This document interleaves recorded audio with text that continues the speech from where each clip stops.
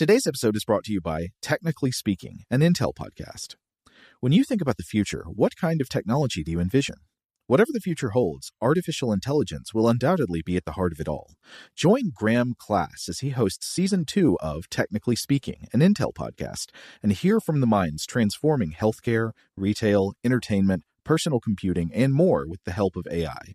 Tune in every other Tuesday and explore the latest technology that's changing our world today and creating a more accessible tomorrow. Listen to Technically Speaking, an Intel podcast on the iHeartRadio app, Apple Podcasts, or wherever you get your podcasts.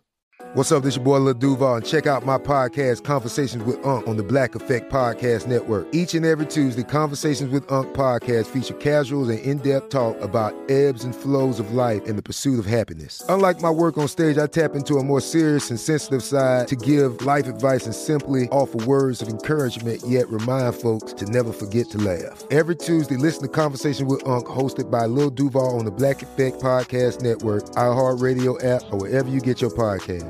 Presented by AT&T. Connecting changes everything. A new season of Bridgerton is here. And with it, a new season of Bridgerton, the official podcast. I'm your host, Gabby Collins, and this season, we are bringing fans even deeper into the ton. Watch Season 3 of the Shondaland series on Netflix. Then fall in love all over again by listening to Bridgerton, the official podcast, on the iHeartRadio app, Apple Podcasts, or wherever you get your podcasts. Subscribe to catch a new episode every Thursday. Hey girlfriends, it's me, Carol Fisher, back with another season of the global #1 podcast, The Girlfriends. Last time, we investigated the murder of Gail Katz. This time, we're uncovering the identity of the woman who was buried in Gail's grave for a decade before she disappeared. Join me and the rest of the club as we tell her story. Listen to Season 2 of The Girlfriends, Our Lost Sister, on the iHeartRadio app, Apple Podcasts, or wherever you get your podcasts. Welcome to Stuff to Blow Your Mind from HowStuffWorks.com.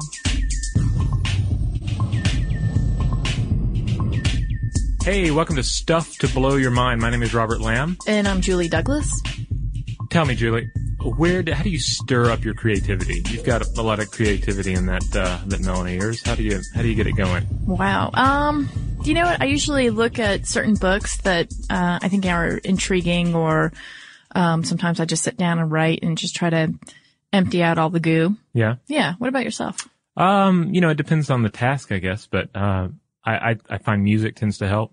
Put on some sort of music that seems fitting to, if it's a particular writing assignment or project, like what kind of music would stir me and get me into this. Yeah. A little coffee doesn't help. Doesn't hurt. A lot of coffee doesn't help. A small amount of coffee certainly helps. But it's sort of setting the mood, and then of course inspiration from other things. If there's, looking at writing that I really like, looking at art that I really like, and just, becoming inspired and sort of mishmashing ideas together. Yeah, I will say that, sometimes I'll dance around too, which is a horrible admission, but I will, I'll do like kind of 80s moves around the furniture and like high kicks and, like, you think I'm kidding. I'm just imagining you doing like kung fu in your living room or something to get like stoked up. Yeah. Right. Yeah. I don't know. There's something about movement that's really freeing. And, I think that kind of goes back to that whole thing about music and there inherently being that part of your brain that wants to move. Right. Get things going. Anyway, yeah, these are the ways that we kind of throw out the marbles of creativity and have fun. Yeah. And creativity is one of those things. Everybody wants a slice of this pie. If you've got a slice of this pie, you want a bigger slice. Like I've never heard anybody say, man, I'm just too creative. I wish I was just a little less creative. Right. And maybe everybody's like, oh man, I wish I could, even if you don't have writer's block, or you're not, having trouble coming up with ideas, everybody could use a little bit more. And also everybody's been trying to understand it. Besides the fact that you could potentially market something to improve creativity, it's just one of the big questions about, who we are. We're a creative species. So right. What's at the bottom of that, right? Yeah. So what is the science behind creativity, if you can even look at it that way, which thanks to fMRI, once again, we have a way that we can start to measure these things. Yeah. So it's not just, certain disciplines that are able to, expound on the greatness of creativity and how we can go after it. We can look at the muse if we want, but then we can also look at fMRI and say, okay, what's actually driving us in this process? There are a number of different views on it that have come out over the years that don't involve fMRIs that I find interesting. Some of these I think we can we'll just sort of judge these as we go through. All right. I will turn on my judging mind. Yeah. Turn on the judging mind. We'll discuss that more later. But first there's the cognitive view. And this is kind of like the basic idea here is that like even a computer, if properly programmed, could get really creative. Yeah. But it's just a matter of data A plus data B, I will combine into novel or mashup track, that kind of thing. I just want to note that you're doing robot hands right now, just so people can get the full effect. Well, we did them in yoga last night, so I got all into robot hands. Wow. Yeah. Robo yoga. Yeah. It's the one where you lay down on the floor and you make robot hands? No. Maybe you guys don't do that one. No, sorry. Mine are less robotic. Oh, okay. Yeah. More touchy-feely. Okay, so that's one of them. Then there's the psychoanalytic Freudian view, and this one I don't really like because this one says that creativity is an occurrence of the subconscious. All right, well that's fine, but it also gets into the idea that humans attempt to avoid pain through the creation of daydreams and dreams and fantasies.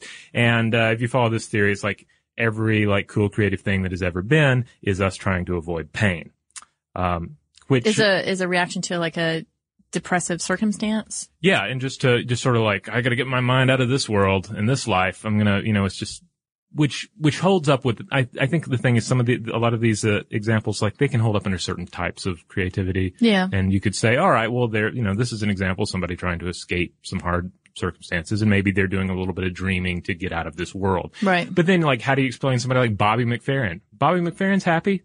Bobby McFerrin's creative. Bobby McFerrin couldn't exist under this, view. He doesn't need to escape his reality. He creates his reality. Exactly. Yeah. He's a happy man. Yeah. So I think, I have problems with this. No, I see that because it's limiting. Yeah. Then there's the, behavioralist view. And, this one states that creativity is a combination of previously known knowledge joined together with a lot of spontaneity. Okay. All right. And it's also, it's about conditioned response to situations. Now this one I kind of like. It is kind of like, strikes me as kind of like the mashup approach, where it's like, I'm looking at this, they come together, new combinations or new ideas, and, kind of falling into stuff we've talked about in the Dream Inspiration, the Dream Inception podcast. We're talking about the brain kind of does this, where it sort of throws things together, different combinations, and an insight can sort of emerge from this. Okay. Because when you say behavioralist, I always think about B.F. Skinner. Mm-hmm. And then I start thinking about Pavlov's dog. Yeah. And could Pavlov's dog have been creative? I guess that's the downside to it, because it does make it a situation where this is conditioned response to a situation. Right. So yeah, B.F. Skinner is kind of a killjoy to everything. Drag him into. I know. I'm sure the dog was creative. Probably did get creative time after time after time that the bell was rung and it started salivating. Then there's another one is the intrinsic motivational view. And this is the idea that, people reach their creative potential through the desire for pleasure in the activities that they engage in. And of course, the major criticism on this is that not all creativity or, inventive enterprise comes out of an enjoyment of an activity. Now, I would argue that it helps if right. you enjoy it. I mean, I'm having a hard time thinking of an example where somebody did something really creative and awesome and hated every minute of it. No, and I know I've said this like probably a million times in the previous podcast, but it's that whole obsessive quality to it that the mind plays with what it loves, essentially, right? So that's perhaps why we dream about certain things, or we just keep sort of rotating a certain problem around in our mind. Yeah. Because we want to find the solution. Yeah, to take a totally non-scientific slant on it, it's kind of like the whole you can taste the love thing about food, Like this meal was prepared by somebody who was really into it, and you can taste the love. And this meal was made in a factory, and there's, love is not on the list of crazy, long-winded ingredients. Hydrogenated peanut oil, love. High fructose corn syrup. Yeah. So, but I think there's a sense of that in a lot of things. It's like if someone doesn't care about it, if they're not passionate about it, they're not obsessed, at least on some level, with it. If the brain's not, like you say, playing with what it loves, then you can generally tell. because it's going to be crap. Yeah. Yeah. And But- I'm also thinking too about coffee, since you've already mentioned it, and that great TED talk that you sent me. Oh, yes. About, where does creativity come from? Yeah. Coffee. Yeah. Yeah. The coffee. Because the argument there was that before coffee really integrated European society, people weren't drinking water because that stuff will make you sick. Right. So what do you drink all day?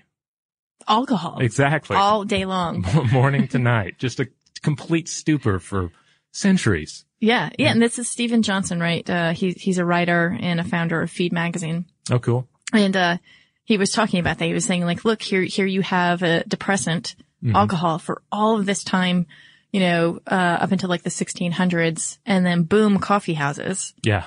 You not only have the stimulant, but you also have the culture. And the interaction. The interaction, the flow of ideas, and all of a sudden the Age of Enlightenment is starting to percolate in the UK, which is really interesting. Yeah. Elsewhere, it's still fermenting, right? Yes. Oh, that's too far. Oh, Too that's far. nice. That wasn't very creative. I don't know. of I me. like that. Well, let's get into one more take on this before we get into the more scientific stuff, and that is the developmental view. Okay. And this one's another one I really don't like, because this one sounds like the hard, this hard-faced father that doesn't want his child to write poetry, but wants him to play for the football team, kind of a thing. Okay. Because it's in general, Or Tiger Mom. right? Right. Yeah. Amy Tiger Chua. Mom. Yeah. Well, at least she's, making them play the piano or That's true. starve The on a front violin porch, right? is a very creative instrument.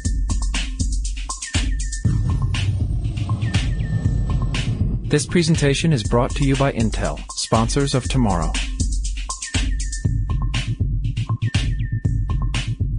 So this one maintains that the majority of creative behavior exists in younger life, and it's these younger developmental years that stir us to become creative. Okay. And then as we grow out of that, we grow out of such foolish ideas as creating things that are beautiful.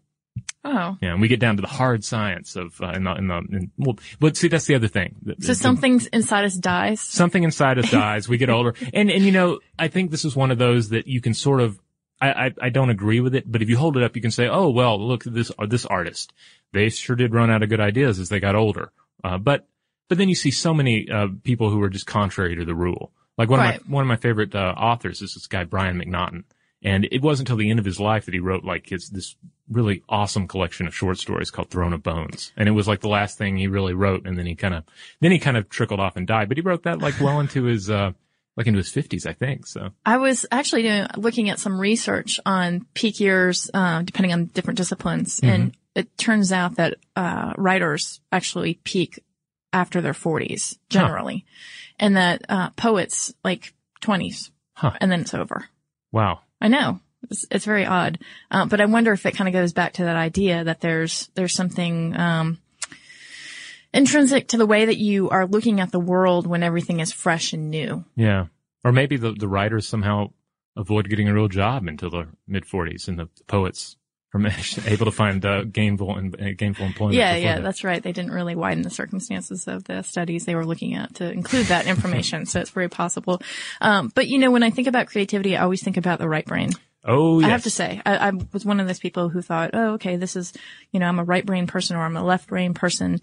And that seems to be something that is completely inaccurate, that came out of some sort of 70s notion of personality tests. Yeah, but people loved it because it has this sort of star-bellied Sneetches kind of thing to it, where it's like it's a war between the creatives and the non-creatives. It's the left brain versus the right brain. Right. And this idea of an internal struggle too.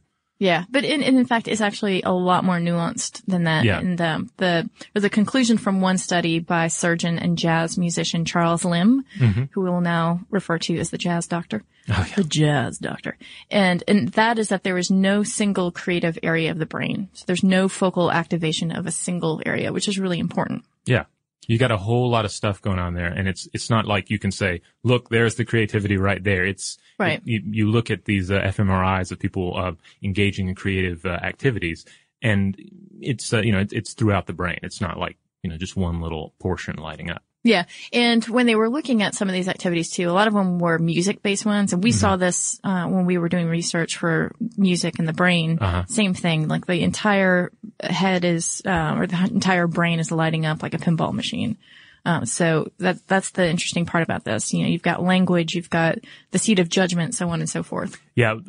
I was really impressed with this one in that they had like a special keyboard created that could basically go inside the fMRI. Yeah. Which again, the fMRI, have you ever seen, you know, people going into a giant, you know, big square device with a little hole in it, and they, you know, they put them in, you have to be real still, like that's the fMRI. Yeah.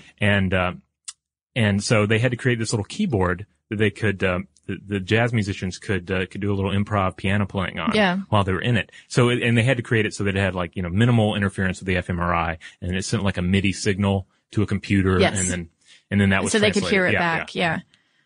Which is, so incredible. Of course, the jazz doctor would do that, right? Yeah.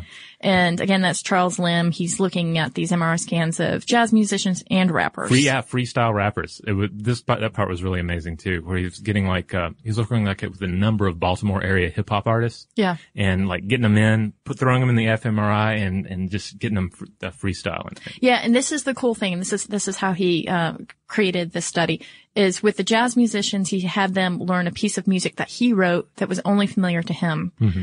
And then he asked them to play it back, and they scanned their brains. And then he asked them, okay, can you improvise on this? They looked at the improvisation and the brain scanning at the same time. Same thing with the rappers. They had the rappers rap something that the jazz doctor wrote, which is pretty fun. It's actually pretty good for like a non-rapper. Well, says me who has no experience in the rap world. It's adorable, but I don't know if it was good. Actually. Okay, you're right. It's adorable rapping. And then there are certain words that are highlighted in this prepared rap that Dr. Jazz says, okay, now rapper, can you take those, at certain cues, take those words, and now you start to freestyle. Mm-hmm. You start to improvise on this. And what's really interesting is they found that there are a couple parts of the brain that went really quiet during the improvisation. And this is the brain's dorsal, lateral, prefrontal, and lateral orbital regions. Okay. Just so you know. Just for the record. Okay, I'm touching that part of my head now. Okay. Yep. Yeah. And that's the seat of judgment. So what that was telling us is that in order to improvise, to reach what I think is sort of like an apex of creativity, right? Because if you're just free-forming anything, then you're really relying on not just your own past experiences, but you're really playing with form. And so that part that's like, oh, you're no good. Oh, stop doing that. Yeah. Which is called the observer effect, actually, in writing. Oh, really? Okay. Yeah. That part goes quiet. So we know that in order to reach that sort of state, you have to be able to get in some sort of flow. Okay. So this is the flow moment. This is like when you're writing and suddenly you don't even realize that the music has stopped playing and you're just going. Yep. Okay. Yep. And then what they saw is that the medial prefrontal cortex was going nuts. And they also, and that allows self-expression, by the way. So, you know, there's actual hard data here, as much as it can be with the fMRI, that points to at least this one part of it. We know that we have to be in this sort of frame of mind. Huh. And it actually falls in line with if anybody out there's ever taken an improv class. Yeah. You know, that, as I recall from like acting classes back in college, you know, they're always like, you know, don't bring your judgment into it. Just go with it. Just, you know, don't worry about looking like a fool. Because that's gonna get in the way of doing something. Which, like, for 99.9% of the population is really hard to do. Yeah. I mean, I think it's the same. I mean, anytime you create something, you're going out on a limb, and you gotta be, on one level, you gotta be confident in what you're doing, but also just kind of like, some people may not dig it, and we're gonna roll with that. I do that every time I get behind this microphone, I guess. Me too. But yeah, I mean, you have to have the passion for it too, right? Yeah. So that's where that comes into play. You want to be able to have fun with it and hang out with whatever format you are using, whether or not it's podcasting or, whether or not it's scientific research or astrophysicists, all of that creativity comes into play. Well, that's something that also is important to stress about, like the whole idea of like, where does creativity come from? There's also this kind of false dichotomy between like artistic creativity and scientific, creativity.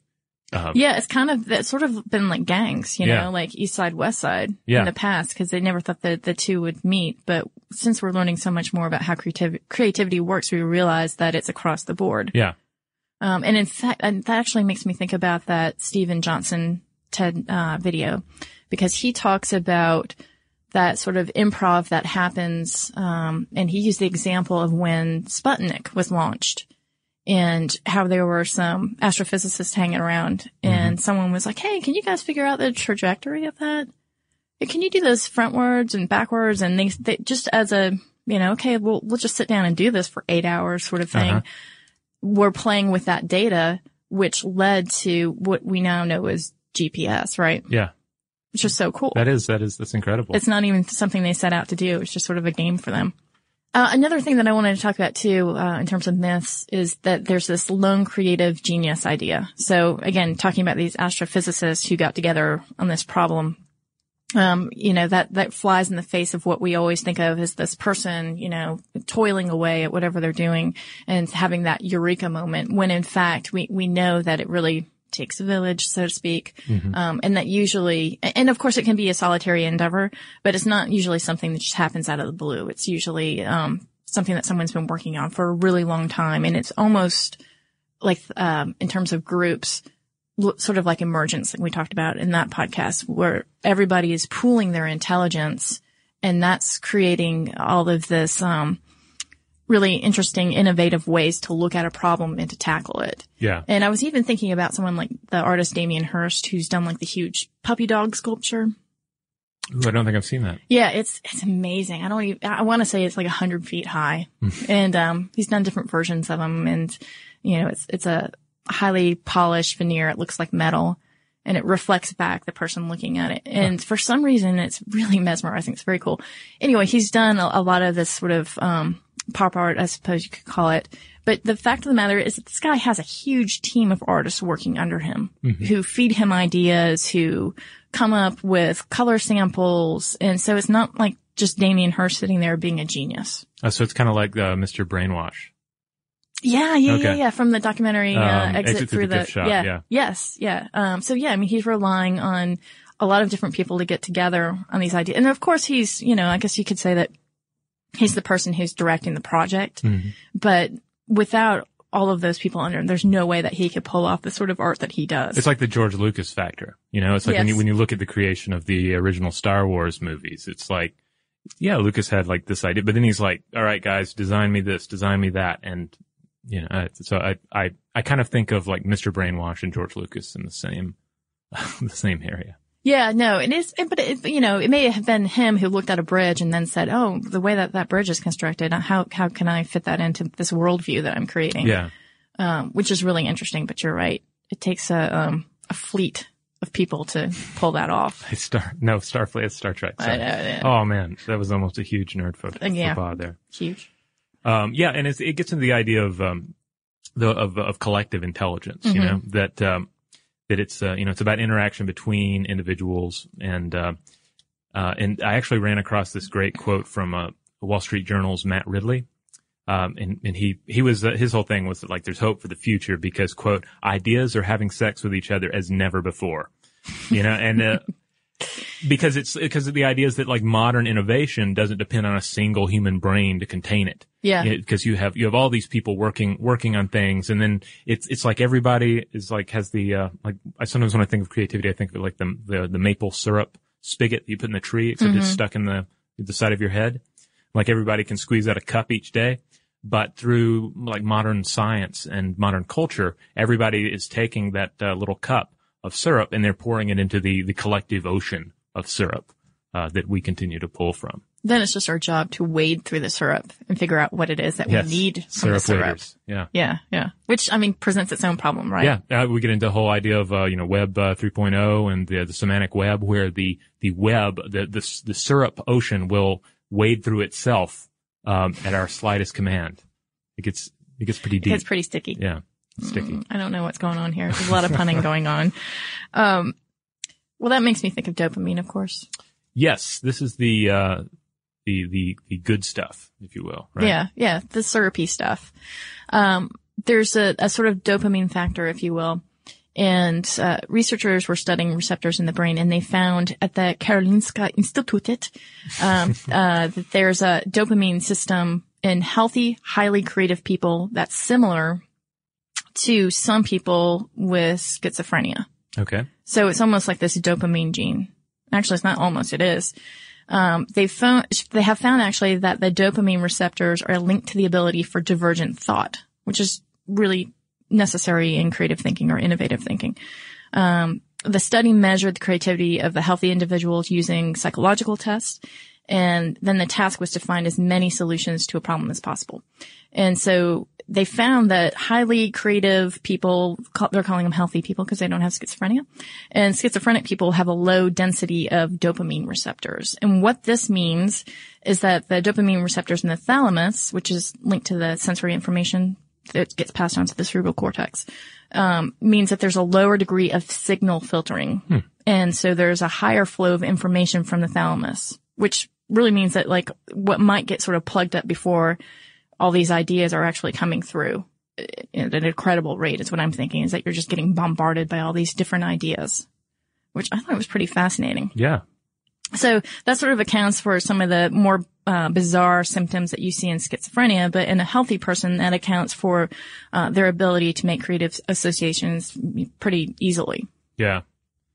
I mean, I don't know if this guy had schizophrenia, but there was this guy on the train a couple of weeks ago. Already, you say the train.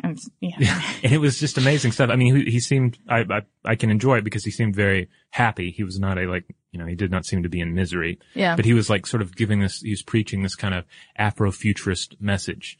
And it had to do with like the face on Mars and the Kennedy assassination and like, okay, there's already another red flag Kennedy assassination. Okay, go on. Oh, no, Elvis showed up in it, and there was a whole thing. Are you kidding? No, I'm not kidding. I actually recorded it, and I have it kicking around here somewhere, but, oh God, we've got to put that on Facebook in some way. I don't know if we can do audio files. We can. I guess I'll have to check and see if this one's kosher. Cause it also gets into like the idea that the sun is racist and has a brain. So. It could be.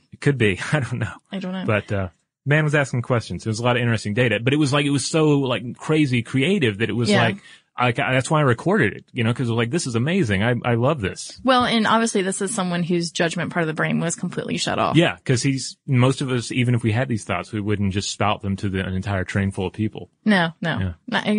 I don't normally, at least. But that points to that whole madness aspect too, right? Yeah. Do you have to be crazy? Do you have to be deeply troubled to be creative? Right. Yeah. Which is again, another stereotype that we have about creativity.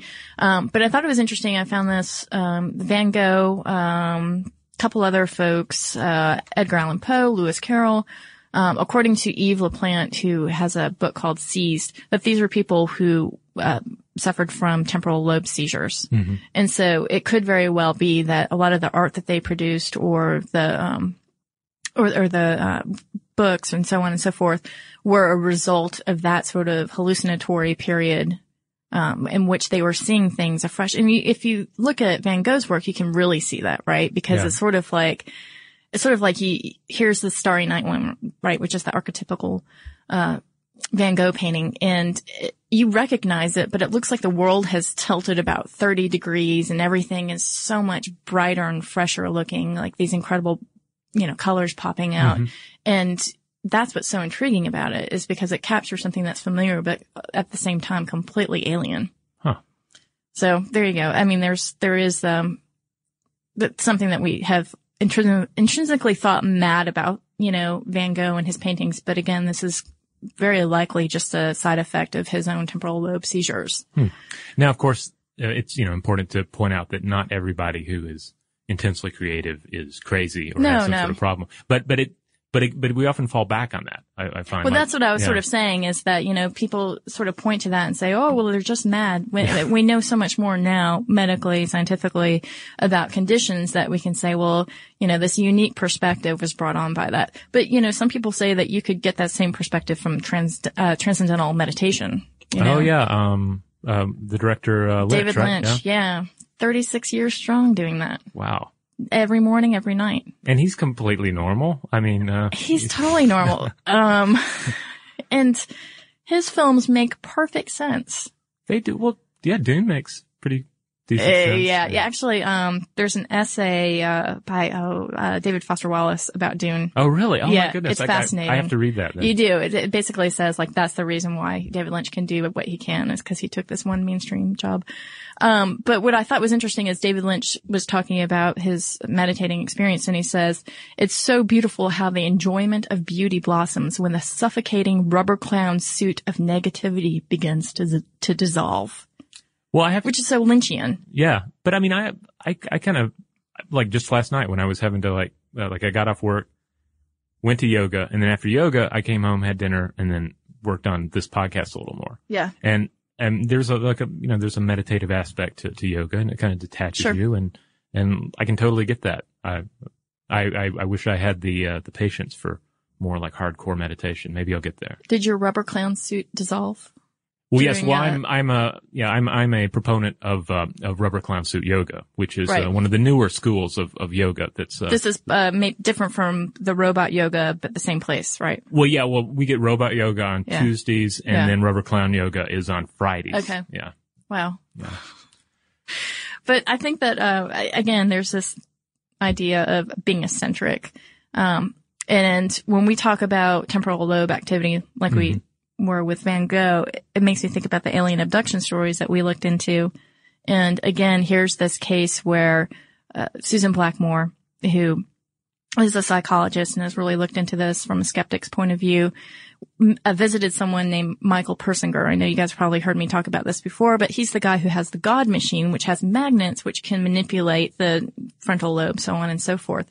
And what they found is that people have in that area a high lability or a low lability. And what that means is that some people have more electroactivity going on in the temporal lobes than other people. And those are people that have high labilities. And those people actually, they did some studies on them, and what they found is that they tend to be a little bit more creative, and also a little bit more paranoid too, which is interesting. And these are the people that tend to have these experiences of feeling like they've been abducted before. Huh. Interesting. Yeah. So, you got the explosions in the mind, I think, is what it's boiling down to. Yeah. Well, I remember the whole deal with William Blake. Like, supposedly he was, visited by an angel as a child, and he had a lot of sort of craziness going on. From what I've read about him, he seemed to be a happy guy, but he did have some pretty fantastic stuff going on in his life. Okay, so if I don't want to use drugs or I don't want to go mad, but I want to be creative, how do I do it best?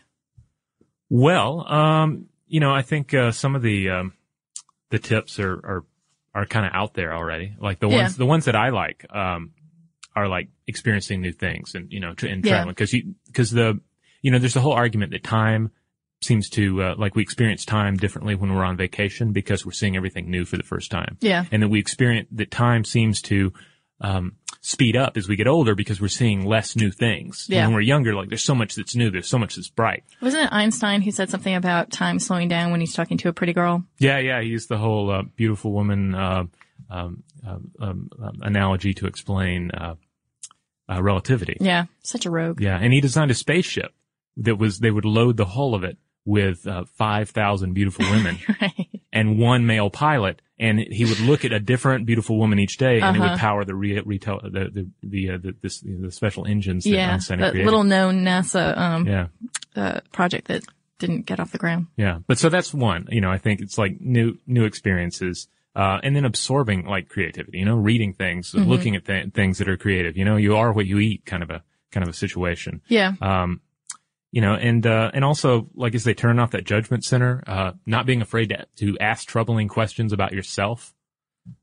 Yeah. And thought experiments too. I thought this was interesting. Trying to create a solution to a problem that you could never really, like, something like, how do I say it? Like, it would be an experiment that just had no solution. So right. How do I get my cat to make something for me for dinner that I would like to eat? Okay. Yeah, you asked this one yesterday, and so now you quantified a little more because that's I know, because you started to answer it, and I was like, no, not a dead bird. I don't want a dead bird, and I want him to serve it to me. and I want it to be seasoned with rosemary. But yeah, I mean, so the mind starts to play with like, well, so, okay, maybe I could put some treats around. I mean, and again, this is engaging your brain in all these different ways of thinking. Yeah. Or, it's like you mash up two ideas and then you're like, all right, how does that work? As a story or as a piece of art or as music. It's like a random combination and then you have to make sense of it. I really like that, view of things. Yeah. And then there's collaboration too. Oh yeah. As long as there's not competition, because competition actually makes people squirrel away their best information and doesn't actually ever, create some sort of group collective great thing. So you have to not be a squirreler awayer. No squirreling. No. Gotcha. Yeah. Yeah. And sleep and dreaming, of course, we know. Yeah, sleep is big. Actually, sleep so your brain can function. Right. And can do things other than just try and keep you from, tipping over from lack of balance. And yeah, like we've shown, our dreams it's like the mind's a defragmenter. So, let it run every now and then. Otherwise that hard drive's going to crash. It's going to. Yeah. Hard. Yeah. Speaking of defragging, do we have any, defragging on email here? We do. We have some listener mail that I'm going to read here for us. Jane writes in. She says, "Hey guys, I just wanted to let you know that in Japanese, kawaii, K-A-W-A-I-I, well that's the English version of the kanji, cute is pronounced ka, like the cawing of a crow. So kawaii, see, I can't do it. Okay, no wait, here wait. Ka, like the cawing of a crow, wa is in water, and I, as in the letter E. So kawaii. Kawaii. Like Hawaii. Exactly. Okay. Kawaii. Cute. The way you were pronouncing it made it sound like kawaii, which in Japanese means scary. Which is the opposite of cute. Which is but then again, like I said, there's that whole, kawaii noir thing, which combines Right, the two. right, so, that's right, yeah. But anyway, just an FYI, Jane says, love the podcast. So yes, thanks for the clarification on that. We actually received a couple of comments on that from the more, from our listeners that are more in tune with the Japanese language and or Japanese culture. Yes. And we also heard from Adam. Adam wrote in and says, while listening to the podcast, I couldn't help but reflect, and he's talking about the podcast, Are You Smarter Than an Ant Swarm? He says, I couldn't help but reflect on the Middle East and the protests going on right now. Is social media creating an emergent intelligence that is shaping our world today? I hear of stories of people using Twitter to avoid snipers and Facebook to organize marches in real time, and it all seems like something greater than our current understanding. So yeah, there's some interesting thought. Yeah, I was looking at an RSS feed the other day and actually saw something that was ranking pretty high, but I didn't have a whole lot of time to look. But it was something about a Facebook entry asking people to help them with the chemical properties of tear gas and how to ameliorate that, which is kind of interesting. Yeah, they're doing all sorts of interesting things. Actually, I wrote an article called "Are Smartphones Worth It?" Mm-hmm. And it goes into a little to the idea of like smartphones being annoying in modern Western culture, but also it goes into how it was written. This was before the protests broke out. How it was helping to achieve social change in sub-Saharan Africa. Yeah.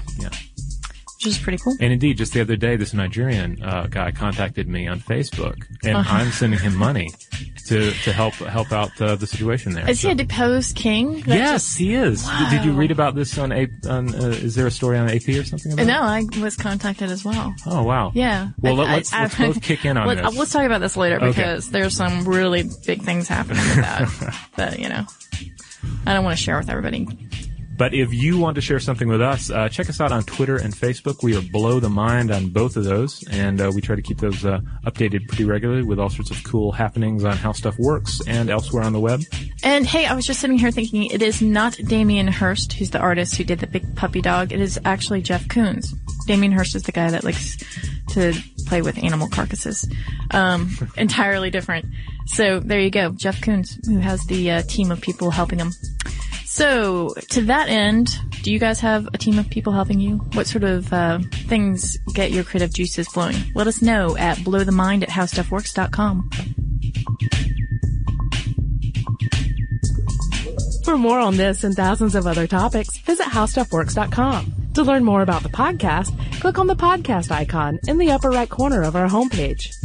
The How Stuff Works iPhone app has arrived. Download it today on iTunes. Today's episode is brought to you by Visible. The future of wireless is here, and it's transparent. Switch to Visible, the wireless company that makes wireless visible.